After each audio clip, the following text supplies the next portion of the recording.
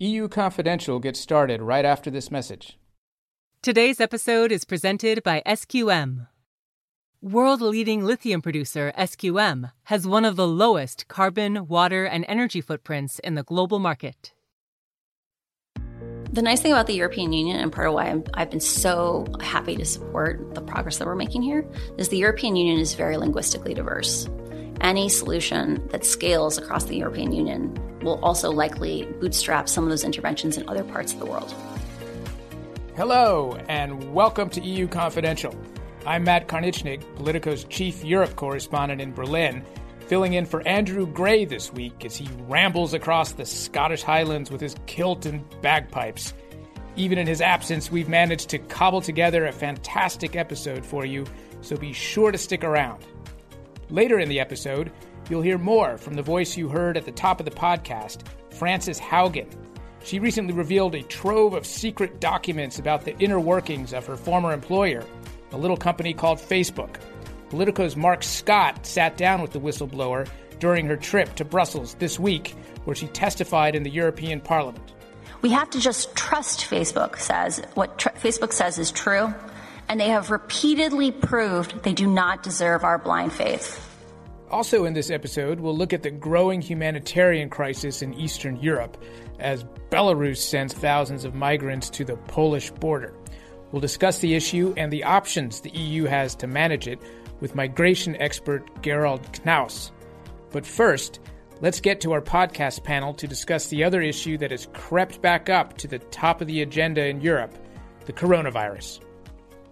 So, joining us on the panel this week are Doug Busvine, Politico's health editor in Brussels. Hi there, Doug. Hi, Matt. Hi, Ashley. Hi, everyone.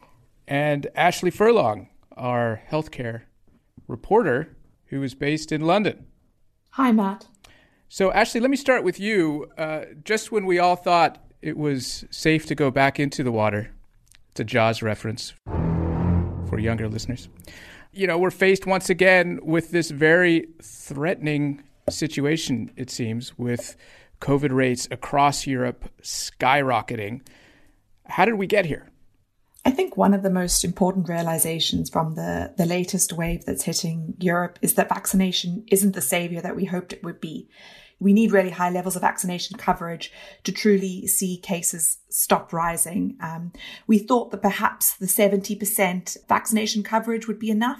But I think in the UK, we've seen that that's sort of ample evidence that even 70% isn't sufficient. So, you know, the countries that are the hardest hit are the ones with the very low vaccination rates. These are in Central and Eastern Europe, with Bulgaria and Romania being the countries with the lowest rates and the highest number of new deaths relative to their population sizes. So I think one of the key messages is that vaccination hasn't been able to save the continent, really. So, Doug, we're also seeing a bit of a backlash in countries that do have higher vaccination rates, including Germany and Austria, where you have a very vocal opposition, even though they're over 70% in both cases. You spend a lot of time in my ancestral home. What's going on in Little Austria? Well, Little Austria is catching what's happening. Infections are taking off. People are out and about.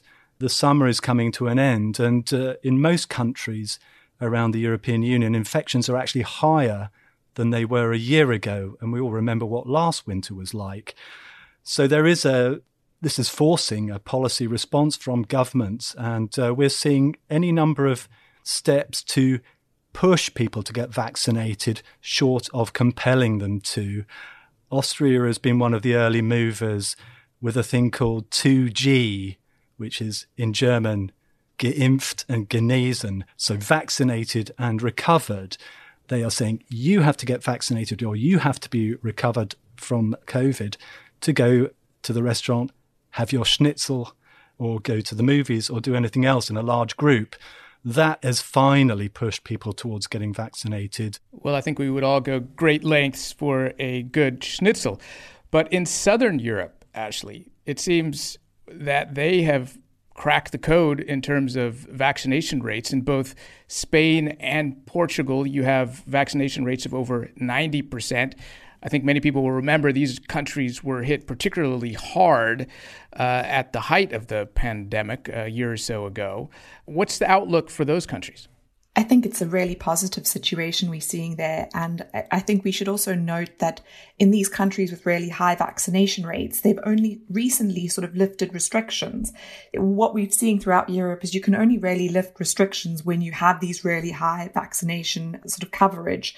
And countries that have lifted restrictions earlier, the UK, and we're seeing in Belgium, once you lift those restrictions, cases rise. We all know that, but I think experts are increasingly saying you need a vaccine plus strategy. So that's vaccination and some form of restrictions, not necessarily, a lockdown, but masking, COVID passes, as Doug was just talking about. And I think we're seeing in these southern countries with very high vaccination rates, they're still masking. So I think it's a very positive picture we're seeing there. But obviously borders are open and, people are moving across Europe. So we could see numbers increase in the coming months. If I could come in there, there's really interesting progress that's been made in countries like Portugal and Spain in vaccinating kids. So 12 to 18-year-olds are eligible to be vaccinated, and they really rolled those vaccination drives out quickly, caught the autumn term at school.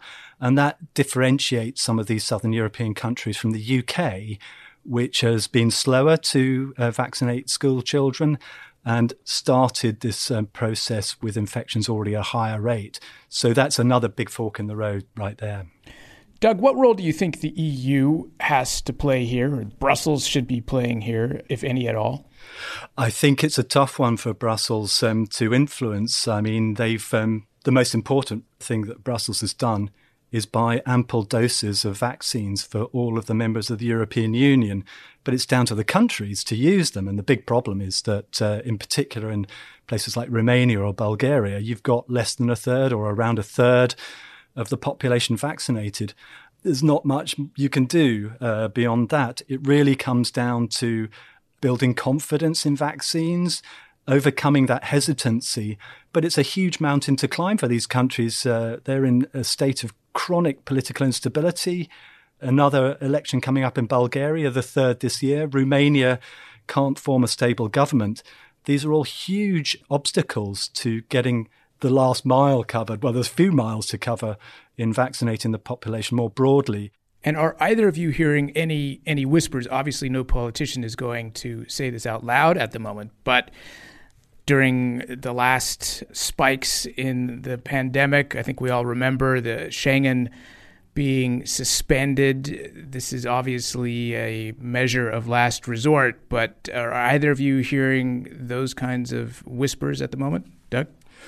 Well, what's interesting is, in fact, the discussions around mobility and the inputs from the European Centre for Disease Control are that this colour-coded map where red zones indicate high infection and should be subject to tighter restrictions, that's sort of being dropped. There doesn't seem to be the appetite to maintain those sorts of risk-based travel restrictions, but it's not really clear where we go from here. I mean, I think it's important to understand that the vaccines do work well, and the amount of hospitalization and fatalities as a result of COVID is down by orders of magnitude compared to the situation a year ago. So we can tolerate higher infections.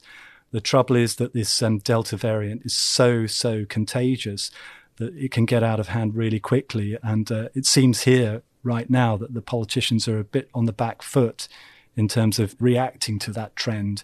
So more pain later could be the result. And yet, Ashley, winter is literally coming quickly. What do you think we can expect over the next month or two in terms of the infection rate across Europe? Winter's always an incredibly hard time for health systems across the bloc. and they are already struggling with huge backlogs from the pandemic.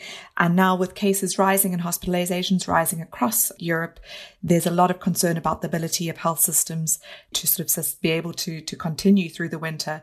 Infection-wise, we're definitely going to see increases in many countries.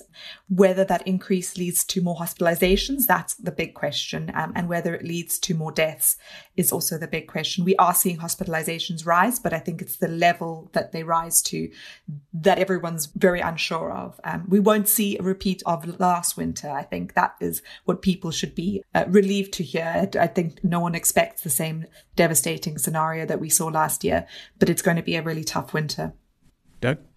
They do have the capacity. The beds are there. You know, governments have spent more on health, but the real problem is that burned out health staff who've been doing this for 18 months. A lot of people are dropping out of the profession. It's very hard to find new staff.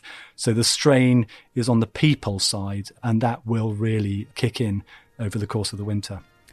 Doug, Ashley, I'm afraid we're going to have to leave it on that somewhat worrying note, but I'm sure you'll be back soon to give us the latest on the politics of the pandemic. Thank you.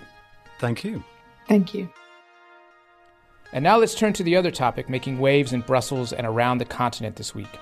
Hundreds of refugees have been marched in recent days to the Polish border by Alexander Lukashenko, the strongman leader of Belarus, who has been using migrants as weapons to punish the European Union for what he views as increasingly punitive sanctions. To talk us through the situation and discuss what the EU can do to resolve this humanitarian crisis, we have the co-founder of the think tank, the European Stability Initiative, Gerard Knaus. There's obviously a lot of discussion right now in the EU about what the EU can do in this situation, and so far, the only answer anyone really has come up with is to impose more sanctions, which so far has not seemed to impress Lukashenko very much. What would you advise the Commission to do in this situation? Well, let's perhaps first start with why sanctions are useful but impotent in the end. They are useful because they would signal to Lukashenko that his attempt to get the EU to withdraw the sanctions, which he says triggered his aggression using migrants at the border, he says he wants to get the EU to withdraw those, that this is not going to work. But let's not be naive.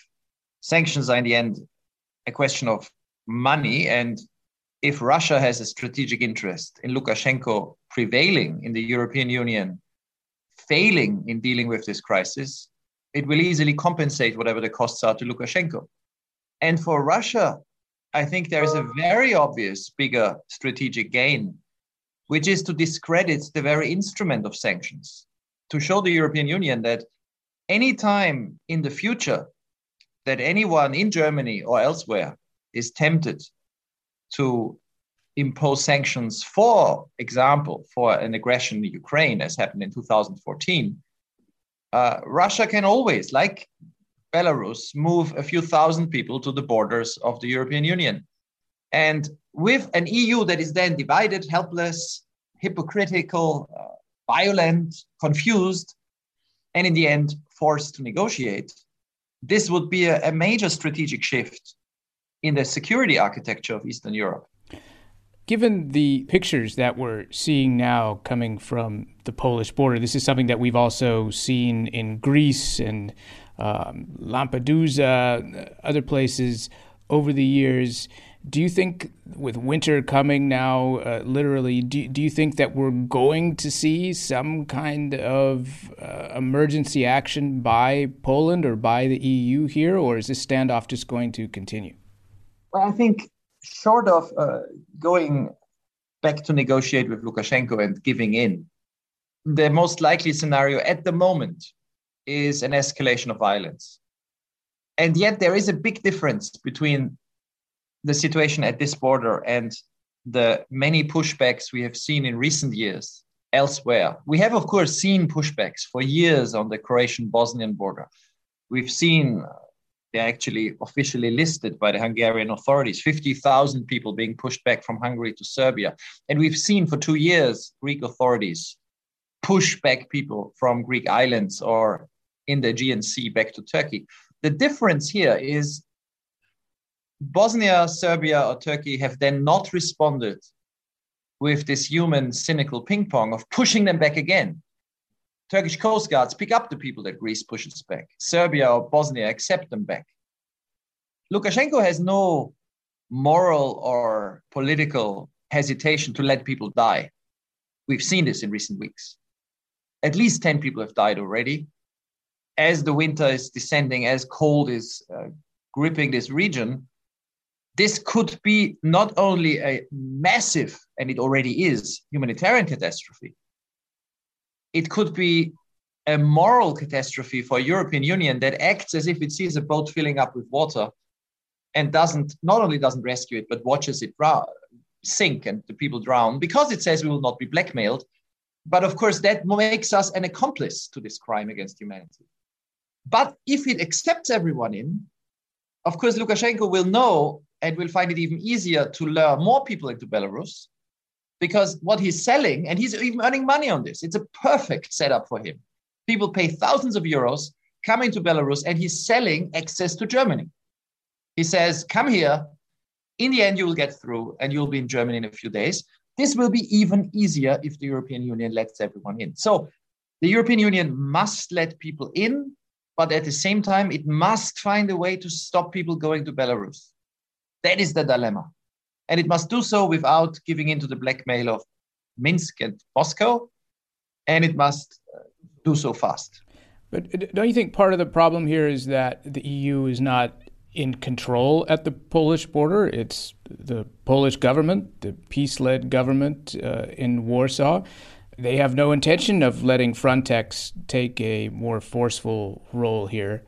Is the EU really powerless here? This exposes the complete strategic confusion at the heart of Frontex. You talk about the European Union. Frontex is the EU border agency. It has a budget of more than 500 million at the moment, a year. It is based in Warsaw. It is supposed to deal with such situations. And we discover that Frontex was never thought through because it turns out countries that want to use force at the border will not want Frontex there. They don't want witnesses. So you're right. There is a strategic problem for the EU, but there is a bigger confusion, which is we cannot really tell the Poles with a hope of success to let anyone in, and without, secondly, outlining how this will stop. And that is what gets me to the proposal my colleagues and I have been promoting for weeks now, in Berlin in particular, which is that Europe needs allies. We need to reach out to the countries that actually have the most to lose from this going wrong, which are the democracies in Eastern Europe. Ukraine, for example. The moment it becomes clear that a few migrants can change the strategic calculations of the whole European Union, Ukraine is exposed in an even more dangerous way to Russian blackmail. And that is why I have promoted the idea that Europe should react proactively. Germany in particular should actually say, we are going to help Ukraine more now. We are going to make an anti-blackmail pact. And the idea that Ukraine would offer to take those that after a cutoff date are reaching Poland or Lithuania, so that the asylum procedure will take place in Ukraine. Legally, it's possible. I've written a paper. I've shared this with the German government negotiators. But the real point is political. Send a signal to people. Don't believe Lukashenko. He will steal your money. He will take thousands of euros. You will end up at the border. The European Union will not let you die. That's not how we stop you. But it will transfer you to a country where you don't actually want to go, where your rights will be safeguarded, where you can even apply for asylum. And I think this would stop the arrivals very quickly.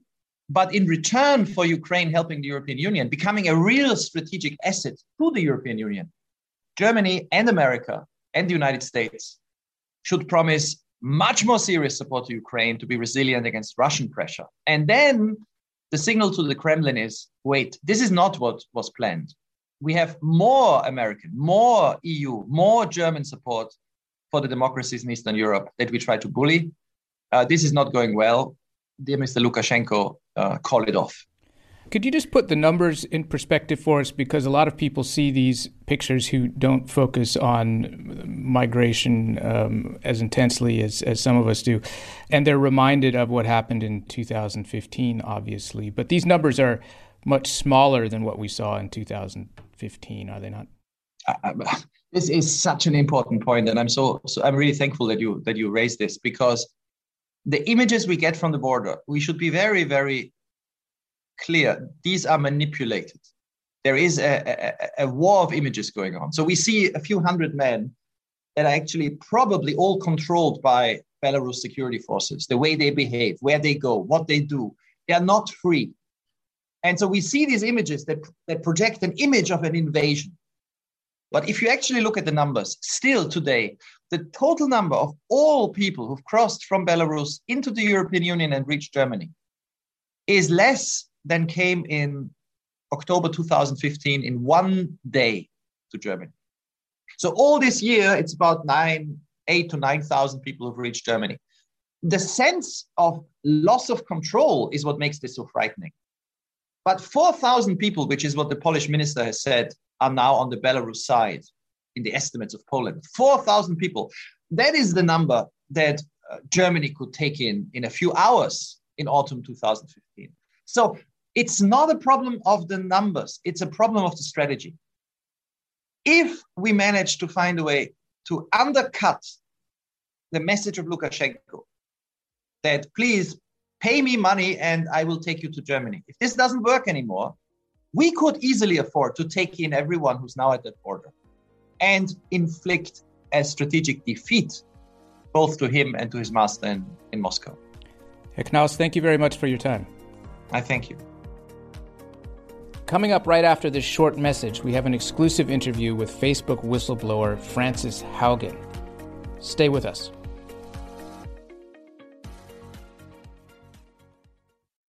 A message from SQM. SQM is a global company that has one of the lowest carbon, water, and energy footprints in the lithium industry.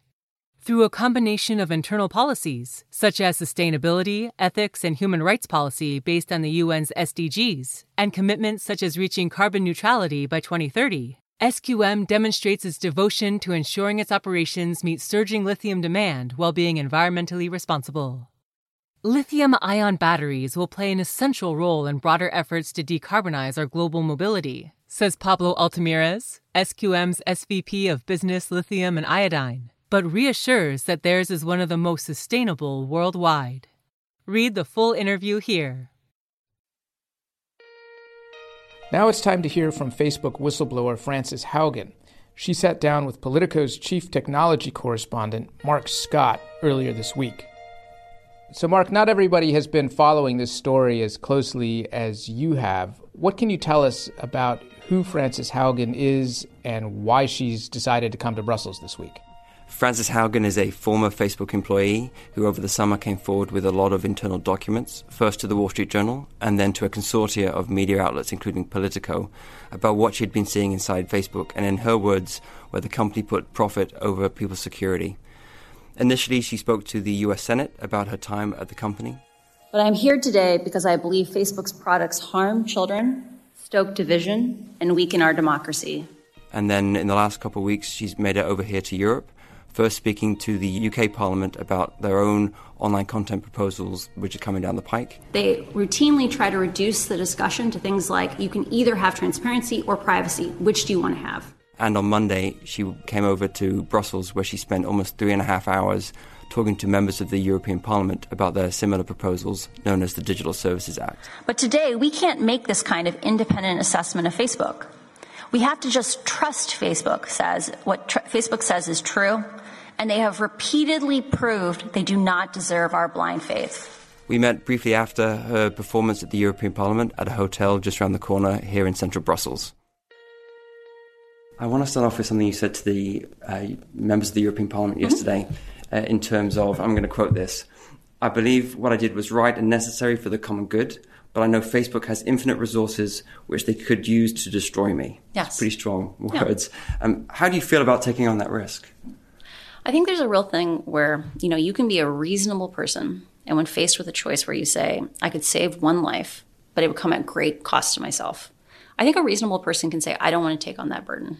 But if it was 10 lives, or it was 100 lives, or 1,000 lives, I think almost everyone would think a little harder. And I genuinely believe there's like 1 million lives on the line, or 10 million lives on the line in some of the most fragile places on earth. And anything they could do to me, it feels like I know that they could do horrible things to me. They could, tarnish my name. They could fund troll armies. They could sue me. There's lots of things they could do. But compared to having 1 million lives on the line, or 10 million, like none of those harms seem like things that outweigh that. I mean, you mentioned the suing question, and Facebook is obviously a well-resourced company. Mm-hmm. When you were thinking about doing this and making the decision, how much did that play into your thinking about doing this? I was incredibly blessed in that my mother used to be a professor, and now she's a priest. She likes to talk, and she cares about people. And I got to live with her for 6 months last year. And one of the things that I have that almost no other whistleblower has had is I have had basically infinite therapy to think about, like, do I want to do this? Because I lived with a priest, right? And so I have a great sense of peace now on that, because like I had the time and the luxury to become aligned with that. And so, yeah, I'm just not that stressed by it. I accept the consequences. So you have met with a bunch of regulators, politicians, of policymakers, etc., in multiple countries. What's the thing that surprised you about them in terms of their knowledge of the topic, what they want to do, things that they may not understand? I've been very surprised coming to both the UK and the EU how well-versed regulators are here about these issues. And I think it's because Europe and even the UK have experienced much worse security harms than the United States has. Facebook has overwhelmingly invested its safety investments in protecting the United States and American English, because they know that's where they pose the greatest risk of regulation. I think part of why Europe and the EU are further along is they have experienced worse harms because they are more linguistically diverse. And so I've been very happy that they're taking these issues seriously. And it looks like there's pieces of legislation that may get shipped in the next 6 months. So, as you said, there's regulation coming on the side of the Atlantic, both within the EU and the UK. The US folk would like to do something, at least some would like to do. What lessons do you think they can take from what's going on over here in Europe? I think Facebook has done a really good job of reducing down what can be done to false choices. So in the United States, it seems like the entire discussion on what to do about Facebook is either break up Facebook or do we censor too much / too little. And the reality is there are many more flexible options that I think would actually be very palatable on both sides of the Atlantic. So the thing I've been advocating for is something I call the 1, 2, 3 risk assessment approach, where you start with 1, which is kind of what's in the current pieces of legislation, which is the company audits itself for risks and discloses them. But I think there needs to be a companion step, the 2, which is we need to survey people in the community, civil society groups, those kinds of things. And 3 is Facebook has gone away for a long time with saying, oh, we're so sorry. This is really hard. We're working on it. The reality is they need to articulate how they're going to solve these problems. And then they need to disclose the data that would allow us to know, are they making progress on these problems? And I think having that 1, 2, 3 approach is kind of like how we label food packaging, right? In the United States, we're okay with the idea that the FDA can mandate what the calories are, that the ingredients are what they say they are. And so I think having the nutritional label, as it were, for social media is really important, because then people can make informed choices. You mentioned yesterday in the testimony for the European Parliament that Facebook was the worst of what you'd seen, but you've also worked for other tech companies. Is there things going on in those companies or more broadly in the industry that you think people should be more aware of beyond the Facebook question? I think engagement-based ranking reproduces itself and the problems over and over again. So, for example, at Pinterest, I worked on skin tone filters. And part of the reason I did is because I'm extremely pale, right? I understand. And I started that project with a redhead, right? So we wanted to be able to get makeup or get things that were the right color clothes for people that look like us. It happened to be that also gave an opportunity to people of color, because Pinterest's ranking had inadvertently learned racism, right? There was only maybe 15% of the users that were people of color. And it had learned that when you search for eyeshadow, that if you show a person of color, that content doesn't perform as well. No one came in there and nefariously said, we're going to be racist. But algorithms are just optimization engines. And so when we put in those skin tone filters, we gave an opportunity for people to get content that was like what they wanted. And it gave a chance for people who create content to actually connect with the right users. So these problems are across the industry. Like, algorithms aren't actually intelligent. They're only as intelligent as we make them. And so all these companies need more transparency, and they need to be able to have public risk assessments just like Facebook. When I look at what's coming across in Europe in particular, it's resource intensive. It involves a lot of capacity. Many of places in other parts of the world maybe don't have that. So can it scale, to use the tech language? Can you get similar regulation in a Myanmar, in a Brazil, when they may not have the capacity or resources that, say, the European Union or the US might have? The nice thing about the European Union, and part of why I've been so happy to support the progress that we're making here, is the European Union is very linguistically diverse. Any solution that scales across the European Union will also likely bootstrap some of those interventions in other parts of the world, because content neutral, language neutral solutions are the only thing that will scale to the most diverse places and small countries in Europe. And so I think there's a real opportunity here for, if Europe can get the Digital Services Act right, that it can actually provide a foundation that will make people safe in a lot of places. Okay, so this is when I go super wonky. What do you think the Digital Services Act does well? Yeah. And where do you think it needs to be fixed? I think there's at least two major loopholes. So one is around trade secrets. Just for people who don't understand what that means. Oh, sure. We went too wonky. You invited me there. So a trade secret is something that a company believes is essential to how the company is run and is a thing that they keep private, and so to decrease competition or to keep it from their competitors. If you come in and say you can protect trade secret, or you can always wave the trade secret flag, all of the data that I've talked about disclosing hypothetically would tell you things about how the algorithm works, because that's the argument that we're having right now. The idea that the system, the way that content is being amplified, is the danger. If they're allowed to hide that under trade secrets, there's no point in us writing this law. The second thing is around the difference between illegal content and harmful but legal. So when we talk about the idea that Facebook is pushing kids towards eating disorders, or for people who are depressed, it can make them even more depressed because they self-soothe by just consuming more content. Those aren't illegal things, but they're deeply harmful, and kids are dying because of it. There's many other kinds of harmful but legal content, like misinformation, which can destabilize our democracies. And so I think that's another area that they're going to have to wrestle with, because we really need it to be a comprehensive law, not one that's just about, say, terrorism. But then the problem with legal but harmful is that it's still legal, right? It can be very harmful to individuals, and the documents about Instagram, you totally make that point. But is that not the problem? I mean, as much as I want that stuff to be taken off the platform, if it is legally under the law allowed, you can't get around that. So before I compared the idea of having 1, 2, 3 risk assessments to the idea that we have nutritional labels on food. Part of why I advocate for those kinds of risk assessments is right now Facebook doesn't have to disclose all of these harmful things. And if they had to list them and say, we know these are harms, and this is our plan to fix them, and you can monitor us this way, people could make a choice of what they want to actually do. Because right now, parents are not aware of how dangerous Instagram is, because Facebook hides the information that we as the public would need to make choices, and that violates our dignity. When you were looking through the documents to potentially take out of Facebook, was there a particular one that caught your eye that could have made it clear for you that this had to be done? Oh, unquestionably. So there's a document from April 2020 that was on the question of soft interventions. So a hard intervention is when you take a person off the platform, you take a piece of content off the platform. And so a large number of people, probably 50 people inside the company across all the little contributors, thought up ways that you could make the platform less dangerous, that didn't involve you taking pieces of content off, like figuring out where the amplification hotspots were. And one of them was something called downstream MSI, meaningful social interactions. So downstream MSI is the idea that when Facebook picks content for me, it could prioritize my happiness, my engagement, or it could say, Francis, you are a tool of Facebook, and if you reshare that, you might generate all this engagement amongst your thousands of friends.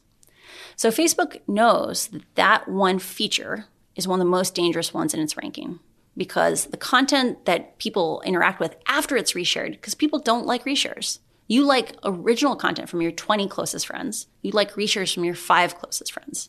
The only content that gets lots of engagement when it's, quote, downstream of you is extreme polarizing content. And so in this document about soft interventions, it had notes from a meeting with Mark. And someone had suggested, at least in the at-risk countries, so these are the hottest of hotspots in the world, places like Ethiopia, we should turn that feature off because we don't have language classifiers in them. We can't tell what's going on. We should just make the platform safer. And Mark said, with regard to going broad with turning off MSI in at-risk countries, we weren't going to do it if it hit the main metric, MSI, if it hit it at all. And so I want you to think for a moment about how crazy this is. It is literally a made-up metric, right? A meaningful social interaction could be hate speech and still considered, quote, meaningful. So because people's bonuses were tied to that if you hit MSI, a lot of people are going to get paid a little bit less. They might stay at the company less. I think that's why Mark said, if you hit it at all, you can't launch this. And I feel like that was like it's so frustrating to see that, Mark could have made a lot of places more stable for functionally free, and he chose not to protect a goal metric. So in preparation for this interview, I went through some of the clips, and I found something from 1997 from the Iowa City Press Citizen. Are you serious? No, because that's how geeky I am. And you mentioned specifically you want to be a lawyer or a politician. Yeah. Do you still want to be a lawyer or a politician? You know what's so funny? Do you know how I ended up not being a lawyer? So to be a lawyer, you have to go to law school. And I had two options. I could either take the LSAT or I could take the GMAT. And the GMAT I could take any time I wanted. Like I could schedule it and you just go to like kind of a room. But the LSAT you had to do in a specific room at a specific time 4 times a year. And I had this moment of clarity where the fact that I didn't like that I had to do that was a sign I probably shouldn't be a lawyer. And a politician? And with regard to being a politician, I have extreme dietary restrictions. Like I feel so bad for my team because every meal they worry that I'm going to get sick. And the reality is, like, I am safest and I will be happiest in Puerto Rico. And no one needs to pity me. Like, I live on the beach. But, like, I think my job is to be an educator. I don't think it's to be a politician. Frances, thank you so much for taking the time today. My pleasure. Thanks to Mark for bringing us that discussion. But before we go, we should add that Facebook vehemently denies Haugen's claims that it puts profits over people's security online.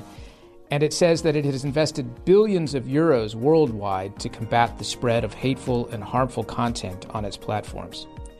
The company has also said that Haugen did not work in many of the areas that she talked about in her revelations, and therefore is not an expert to make the claims that she has made public. And that's all the time we have for this episode of EU Confidential.